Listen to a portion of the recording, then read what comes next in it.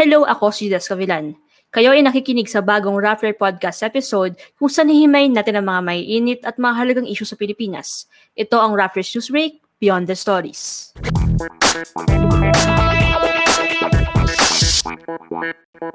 Sa episode na to, pag-uusapan natin ang ebolusyon ng Office of the Vice President of the Philippines. Kung susundin ng 1987 Constitution, talaga nga namang spare tire lamang ang Vice Presidente.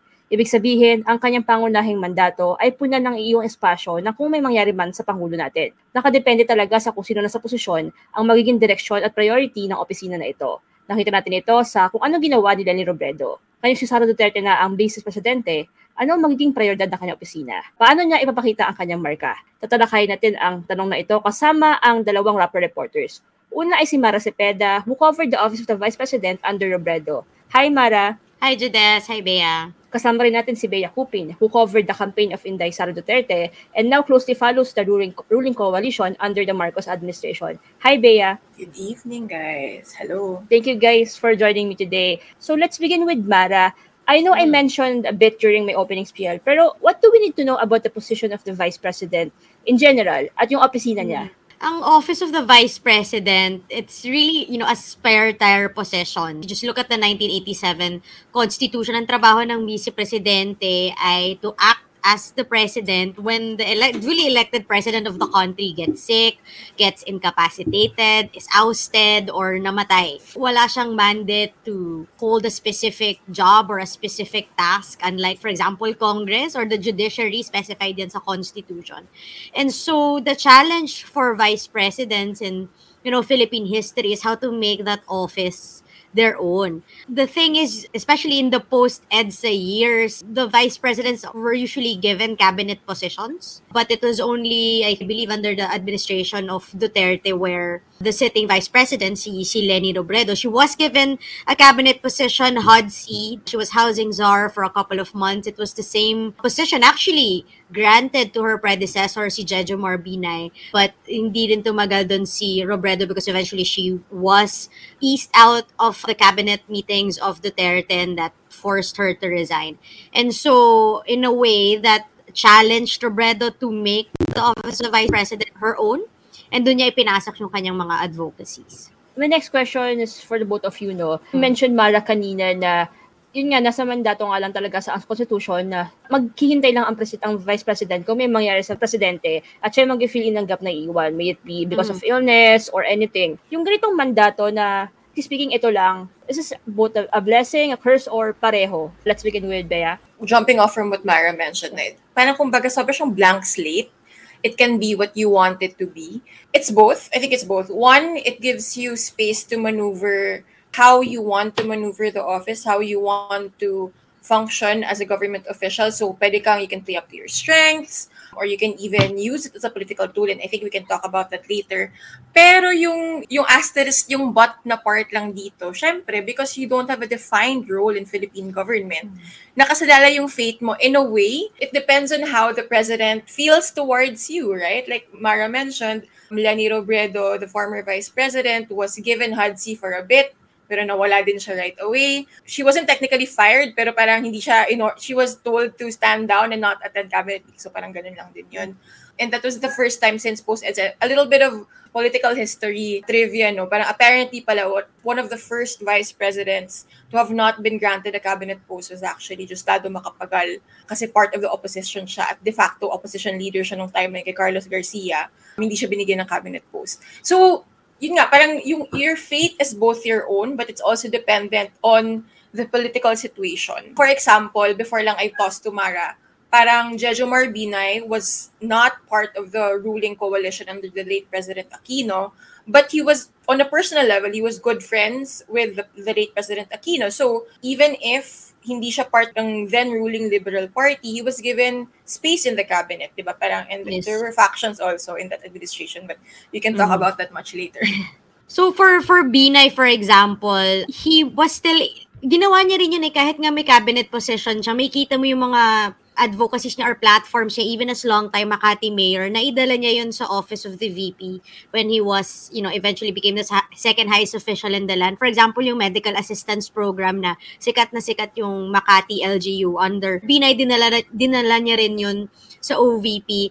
And Binay was also given, I believe, presidential advisor din siya for OFW, so that allowed him also to reach out to OFWs more, help bring them home kung may mga nire-repatriate, to help rescue them. And in a way na naging advantage din yun ni Binay, and eventually nagamit niya rin sa kanyang presidential run, though of course he didn't win. For Robredo naman, she managed to use the fact that she didn't have a cabinet post to really just focus on her anti-poverty program, Angat Buhay. And we know na by now that program eventually became a platform for the Office of the VP to link private companies to communities in need. And Robredo was able to do it in such a manner that it was quick, efficient, it responded to the immediate needs of the communities that they're targeting, despite the measly budget of the OVP. So I think as compared siguro to Binay, because I covered the tail end of Binay's vice presidency, and mas na-highlight tuloy yung role ng OVP in a way, kasi Robredo didn't have any other position na for most of her time in office. And of course, during the pandemic, even lawmakers, for example, who were allied with the ruling coalition under Duterte, also praised the OVP's pandemic response efforts. Kasi nga, Robredo didn't have anything else. Parang for her, one of her personal goals talaga for the OVP was to turn it into a mere ceremonial office, into an advocacy-driven one. And to be fair to the former vice president, nagawa naman niya yun. Would you say this was her legacy, na ma-elevate yung OVP under her leadership? How would you also define her? May other ways pa to define her leadership in the past 6 years? Mm-hmm. Definitely, that's the legacy that Robredo left behind at the OVP. And actually, she set that 3 goals for herself and for her team at the OVP when she started her term. Una daw is, 1, to turn the office of the VP from a mere ceremonial office into an advocacy-driven one. And we know that meron siyang mga programs, hindi lang the usual medical assistance, tinuloy niya yun. So tinuloy niya yung mga magagandang projects ni Binay at dinagdagan pa, which is something that we want our leaders actually to do, build on and expand the good projects of your predecessor, kahit hindi mo sila kaalyado politically. Number 2, Robredo also took pride that she was able to move away from politics yung activities ng OVP. On one hand, that's good because then you know that the way Angat Buhay targeted communities was not because they were vote rich, but because these were the communities that really needed the assistance. Pero if you look at it politically, naging downside din yon for Robredo when she ran her presidential campaign, because the Angat Buhay network could have been a very, very good sleeper cell for her campaign, pero hindi niya ginamit. Yeah. And number 3, another legacy of Robredo is she also professionalized the OVP. Very particular siya na whenever they would get the highest audit rating, the unqualified opinion from COA. And in government kasi, kahit sa mga mayor, sa mga governors, they take pride in that because it means walang problema sa mga financial transactions nila, their bidding process. Usually, dyan nakakahanap ng anomalya, di ba? Dyan yung iniimbestigahan ng Sandigan pa, ng ombudsman. Nagawa yun ng OVP for her last 4 years in office, 4 out of 6 years. Ibig sabihin, yung 2 years na syempre inayos nila whatever needed to be fixed. I think that's really the legacy of Leni Robredo, making the OVP advocacy-driven, professionalizing the ranks of the OVP. Mara, we know Robredo as the opposition leader. Talaga in battle siya, as herself as an opposition leader. But beyond that, the OVP, talaga maliit talaga yung budget niya. May budget constraints siya. How did the former vice president parang turn this around na naging successful yung projects niya? How did he parang work around the reality na usually pag OVP talaga maliit na sweldo or budget compared to other agencies na mas malaki ang mandate nila compared sa OVP? So yung naging style ni Robredo para makatulong yung OVP is to partner up with private organizations or private companies na sila yung gumagastos They shoulder many of the costs. When they do solicit donations, hindi siya pumapasok sa OVP kasi bawal yon under the law. What they do is they partner with a foundation that collects the donations, and then the OVP really puts in the effort to make it transparent in all the social media pages and all the platforms that they can. So yun, doon nila dinadaan yung budgeting. And so that's why Robredo would always say, it's not, she's just the face of the OVP's efforts, but it's really her team, it's really the Angat Buhay partners who made all these projects possible. My next question if anyone can answer no, parang out of, naisip ko lang bigla na, yung fact na wala talagang nasa mandato ng OVP na ganito lang gagawin na spare tire na sila. Wala talagang parang threshold kung ano yung mga masasabi na magaling yung ginawa nila. Walang parang framework. Do you think yung ganito, eventually, it will lead to good things? Or, kasi if I remember what Robredo, di ba, sa atin, from the eyes of anyone, if technical lang, ang galing ng ginawa niya. Pero if kikita yung mga ibang mga other sides of the conversation, sabihin nila, marami nagkasabi na kulang pa ginawa na walang ginagawa si Robredo.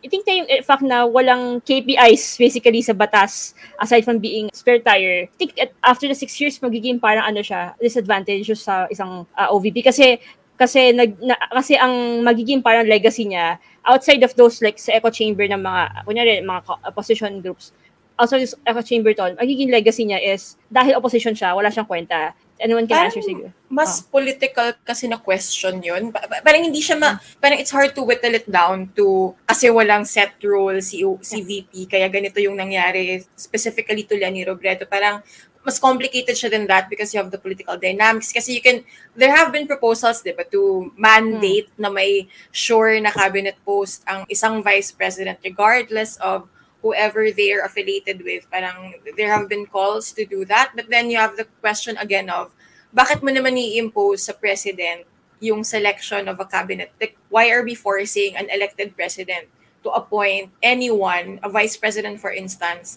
who he or she or they might not get along with? So, I don't know, like if you're talking about the concept, parang specific to Leni Robredo, the former vice president, parang it's hard to say kasi I think it's more a political question. I'm not sure if the role itself can cure or is a factor in that. I'm not sure. Parang another question, lumalabas na sa ngayon na nakadepende sa tao na nasa posisyon, yung expectation sa kanya. For example, hindi sa posisyon mismo, sa VP mismo, but sa person who will occupy the post, yung magiging expectation sa mga tao sa opisina niya.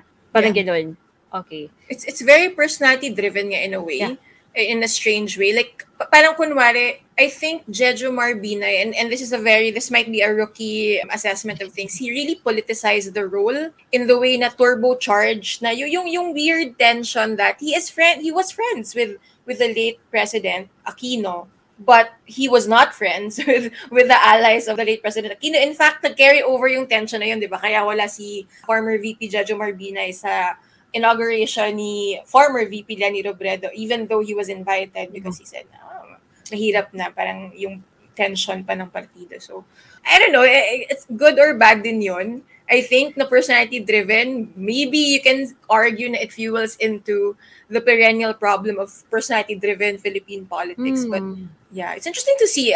Talon na to sa topic natin, pero if they're serious about proposals to amend the Constitution, like how would there still be a VP? What would it look like? But ibang topic na siguro. So a lot of the proposals, some of the proposals na consistently, I started covering Congress 2016. So yung mga consistent na proposal is tandem voting. So patterned after the US, or Constitution is patterned after the US. Yung sinasabi mo dyan, if you could redefine your role as VP, I think some of the politicians are realizing na ang hirap kasi pagka separate yung pagboto natin sa president and VP. We're not always going to end up with a tandem like President Marcos and VP Sara Duterte na talagang magka-partner sila ng election. So in a way, pagka manggaling kayo sa ibang partido, hindi talaga may iwasan ang tingin sa'yo ng tao, ikaw yung opposition leader. And this was really heightened with Robredo. She was literally the opposition leader. She was the highest elected official from the once ruling party. And so some of our lawmakers think the better na lang na President and VP are elected as a tandem, and in that way, ma-avoid yung clash between the two highest officials in the land, and they're going to be more in sync. But tingin ko now, under the current administration, it's going to be up to Sara Duterte how she would redefine that role. And I think we really have to point out, kung mandate lang yung pag-uusapan, mas malaki yung mandato niya kaysa dun sa ating Pangulo. And many of her supporters wanted her to run for president. Yeah. And so it would be very interesting how she's going to make the vice presidency her own. Is she going to use that as to make a political statement against or in support of the president, or she's going to step back and be the partner to the president? So something very interesting. I think Bea could tell us more about what we can expect from Vice President Sara. But before we go to Vice President Sara, no, Bea, we mentioned na kanina si Binay. Parang when it comes to vice presidents talaga, si Binay na talaga yung pinaka sa consciousness ko kasi siya na yung vice president nung naging political aware ako. Pero since ikaw, Bea, yung may pinaka-oldest political memory sa grupo na to. Ate Bea. But the thing is though, I kinda, yung start din ng awareness ko is kind of Binay na din. But I do have snippets of previous presidents.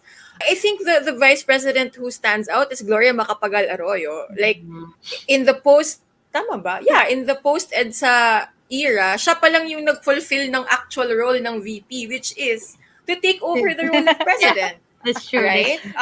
Kasi yun yung thing. I think, and this is also siguro a handicap of us reporters, no, na we live in the moment, we're running after the current story. We're not always educated on the exact political scenario when this took place. Like, for example, we just learned na, okay, Gloria Macapagal Arroyo took over Erap Estrada when he was ousted from power, but we weren't like sure about the political situation then, like ano ba yung dynamics nila. And then when I was talking to historians who were studying this, or they were alive and they were adults when this was happening, parang even pala yung inauguration ni Erap, parang may tension na rin ng konti. Although the former president, now representative, was there sa Barasuin nung bonggang inauguration ni Erap Estrada as president. So, parang syempre yun yung and I had to research this nga parang Gloria Arroyo was the SWT chief when she was the vice president of Erap Estrada. And then eventually she rose to president, no? Pero, yun nga, parang I think after the Gloria years, Noli De Castro, the journalist broadcaster and then vice president to Gloria Arroyo, was also HUD-C. Tama ba? HUD-C siya nung housing din siya, housing czar din siya.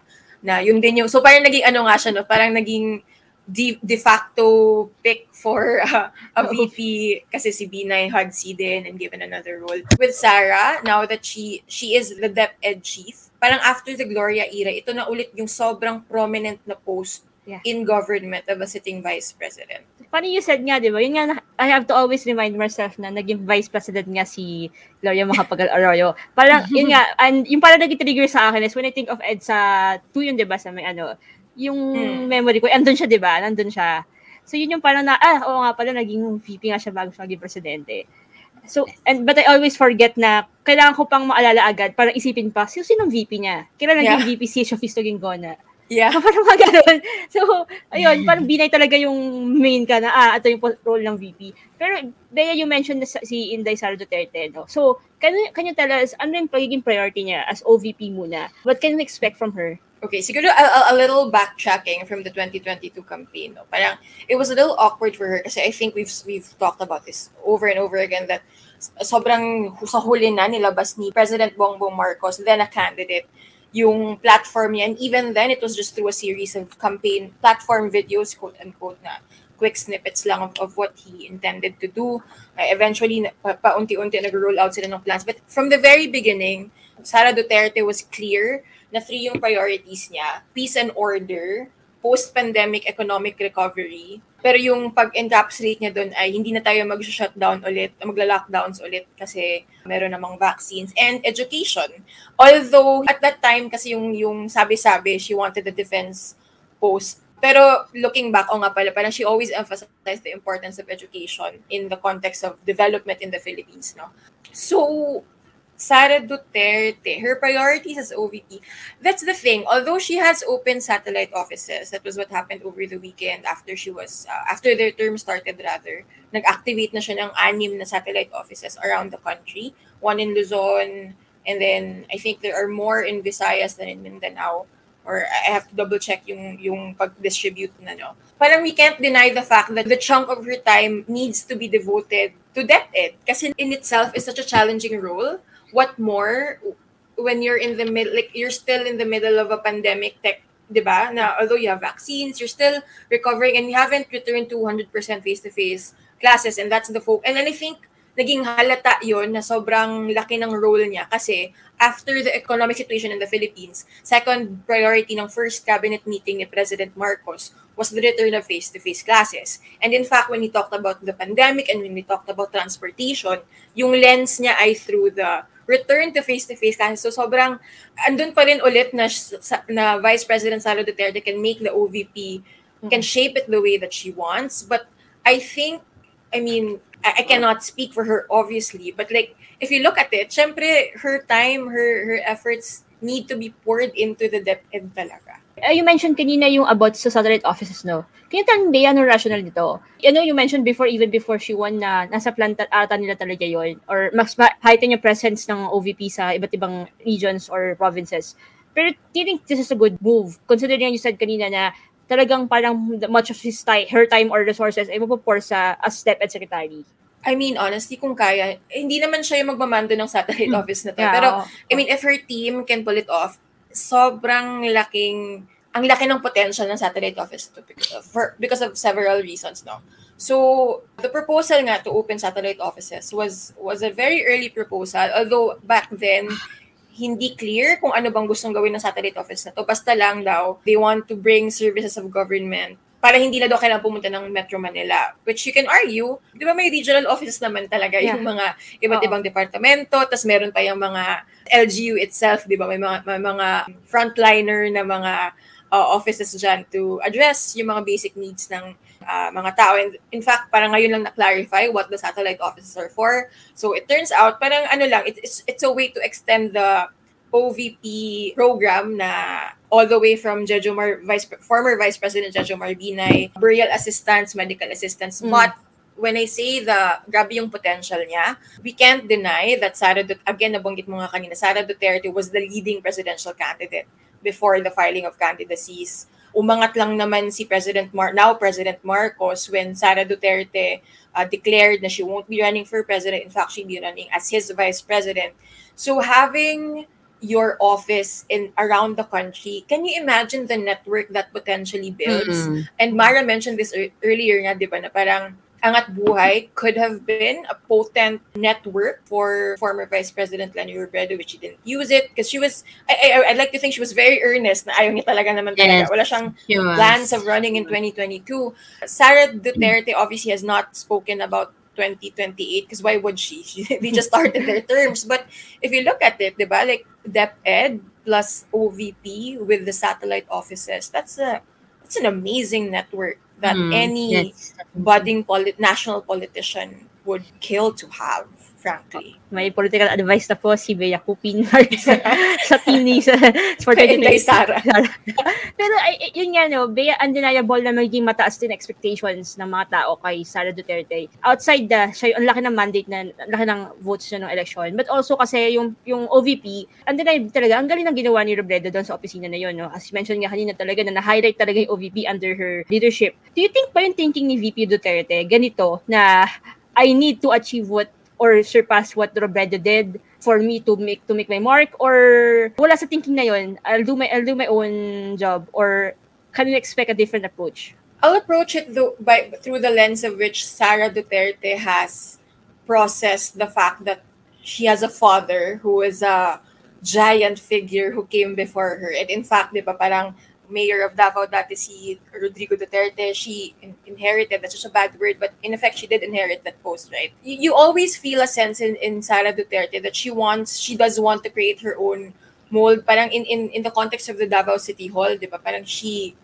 I wouldn't say overhauled, but she brought in her own people. She wanted to make it distinct that this is the Sara Duterte brand of government. And I might share in that I'm also a Duterte. I carry with me the Duterte brand, but the Sara Duterte brand is not the same as the Rodrigo Duterte brand. So it's going to be interesting how she'll mold the OVP. it's at the same time, mahirap siya ha. Parang, Yeah. parang hindi mo rin kasi, realistically, hindi rin niya split na parang pantay OVP and DepEd, right? Again, given the context of, ang laki ng expectation sa DepEd, ang laki ng burden, ang laki ng to-do list, ang haba ng to-do list ng DepEd. So, she actually hasn't been granting media interviews since she was inaugurated. No, sorry, that's a lie.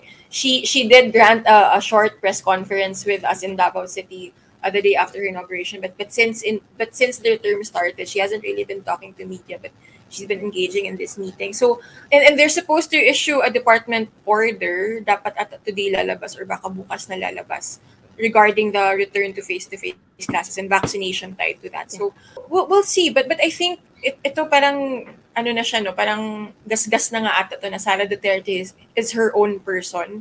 But people talk about that in the context of Rodrigo Duterte and Davao City. So nationally, will she do the same? Probably yes. How successful will she be in forging her own brand of a Duterte national politician? Well, we'll see. I know nga you mentioned talaga na parang hindi naman siguro openly sabihin ni VP Duterte na gusto niya ma-achieve yung goal achieve ni Robredo. Pero Mara, if ganun na gusto rin ma-elevate talaga yung OVP like the way Robredo did, what will it take for Duterte to hit these goals? Considering considering yung current technicalities lang na laging mababa ang budget ng OVP, etc. ganun. Tingin ko, Sara Duterte might have also to create a flagship program and brand it as hers, brand it as the OVPs, the same way that, Leni Robredo and her team branded this Angat Buhay as the flagship anti-poverty program spearheaded by Robredo. And if they're able to do that, very well, madaling ma-identify yun. And here's the thing, Sara Duterte is very strong politically, so whatever program she's going to launch at the OVP, it's going to resound across the provinces because it's Sara Duterte. And I feel like maybe she would. I feel like maybe she probably would launch her own program, but we'll have to see how exactly she would do it. Yeah. And to add to what Mara said, diba? Naalala ko kasi yung sit-down interview ni former Vice President Leni Robredo with Maria, where she talked about how basically like a lot of local politicians, I don't know what the proper word is, hesitant or scared to work with more her. Of both actually. She said that in her, sinabi niya yun kay Maria na mas marami pa sigurong natulungan yung Angat Buhay if there were fewer politicians who didn't want to be seen with her. But the thing is, Sara, everybody loves Sara, right? Yeah, exactly. So, pagka nag-launch siya ng program sa OVP, baka magkakandara pa yung mga politiko na yun, gusto namin makipag-partner din, which is good for the country, right? If it's going to be a good program. No, like, if you think about it, again, not to diminish the majority mandate of President Marcos, but hers is a bigger mandate. And diba, people have been, analysts will tell you, and we can tell you, na parang a lot of, like, malaking factor si Inday Sara Duterte sa Marcos win. Because, first of all, she eliminated herself as a rival for the presidency, right? By agreeing to the coalition, to the Unity Coalition, the Uniteam Coalition. So, parang kumbaga, kung potency lang of political power, it's there. She has very strong allies in both houses of Congress, right? Both as a member of Lakas CMD and by just simply being Sara Duterte at this point. For my last question for Mara, Bea, may isa pa akong tanong sa'yo. Pero, Mara, sabi mo kanina you covered the OVP for 6 years, then the tail end of the Binay VP term. What's your biggest takeaway from covering the OVP for many years? Even if it's a spare tire position, it's up to the vice presidents themselves to make it their own. And they can use that either to help the people or they can use that as a political vehicle to eventually become president. Let's face it, the moment you become VP, everybody's going to think that you're probably going to aim for the presidency. Kasi parang doon ka na isang step ka na lang di ba? And so, I've covered 2 people. One really wanted to be president as a child. The other one had no ambitions to become president but was called to run for the position. And if you are vice president, you actually have the potential machinery, or you have the means to make such a machinery in the next 6 years, so that when you do run your presidential campaign, na-set up mo na yon. Yeah. But ano rin you're going to be a target just because you're the vice president. That happened to Binay, that happened to Robredo. Regardless of whether in the case of Binay, he declared early, Robredo declared late, but she was still attacked. So when you're the VP, you're in that position that makes you a potential target for political rivals. So, nasa sayo yon. Gagamitin mo ba yung posisyon na yon to eventually propel yourself to the presidency? Or are you just going to focus on whatever advocacy you've decided to champion for as vice president? And at least with the two VPs, may mga parallelism sa storya nila, pero makikita mo na kung saan sila nag-iba eh. Yeah. So, it's very interesting for me. Fun to cover the VP actually. Kaya naman, from our discussions din talaga, so, ang daming ganap sa buhay ni VP Duterte. Ang dami niyang ganap. Aside from being a key political figure on her own, siya maging VP and maging Deputy Secretary. What can possibly derail whatever VP Duterte wants to do for her office? Do you think na if hindi magawa na maayos, yung fact na ang dami niyang ganap might possibly be disadvantageous? Yeah. Siguro not just for Vice President Duterte, but even for President Marcos also. Huge mandate. First time nagka-majority elected president and vice president. Yes, that's a flex, but it also puts pressure on them to maintain that political power. Ang aga pa to talk about that, it's only, what day is it? Nawawala na ako sa, July 6, right? Parang wala pang, sorry, medyo nakakangarag kasi pala ang Malacanang, ngayon ko lang nare-realize. Pero parang yun nga, parang it's also a lot of pressure because that's you have to fulfill your promise to majority of Filipinos who hope against all hope on your promise of unity. So yun yung broad picture doon. Second is DepEd again, parang it's such a tricky role, right? A lot of things are being asked of you. It affects a lot of Filipinos, not just the students, but their parents, the teachers, the staff in the different schools around the country. So it's a daunting role.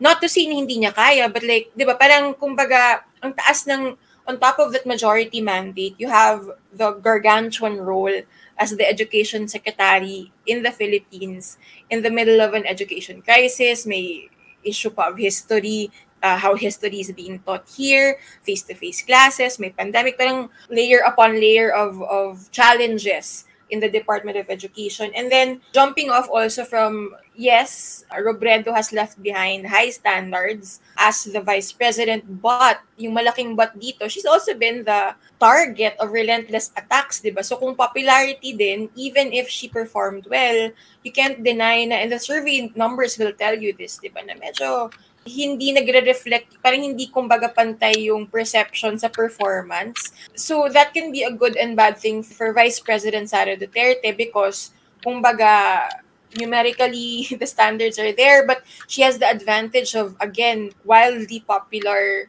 vice president. Her father, the former president, exited his presidency as the most popular president since surveys were being recorded. So that's also another thing going for her. Well, again, it's too early to talk about this. I think it's only been a week in the current administration, but there's always the threat, the possibility. Kung mag-scenarios lang din tayo, what if she falls out of favor with the ruling coalition? Although she does, again, ulit-ulit tayo, majority mandate. But at the end of the day, President Marcos is the president, right? So parang he will still lead that ruling coalition. And even though, if you go talk about politics, mukhang Lakas CMD, the party that Sara belongs to, will be the dominant party in the House.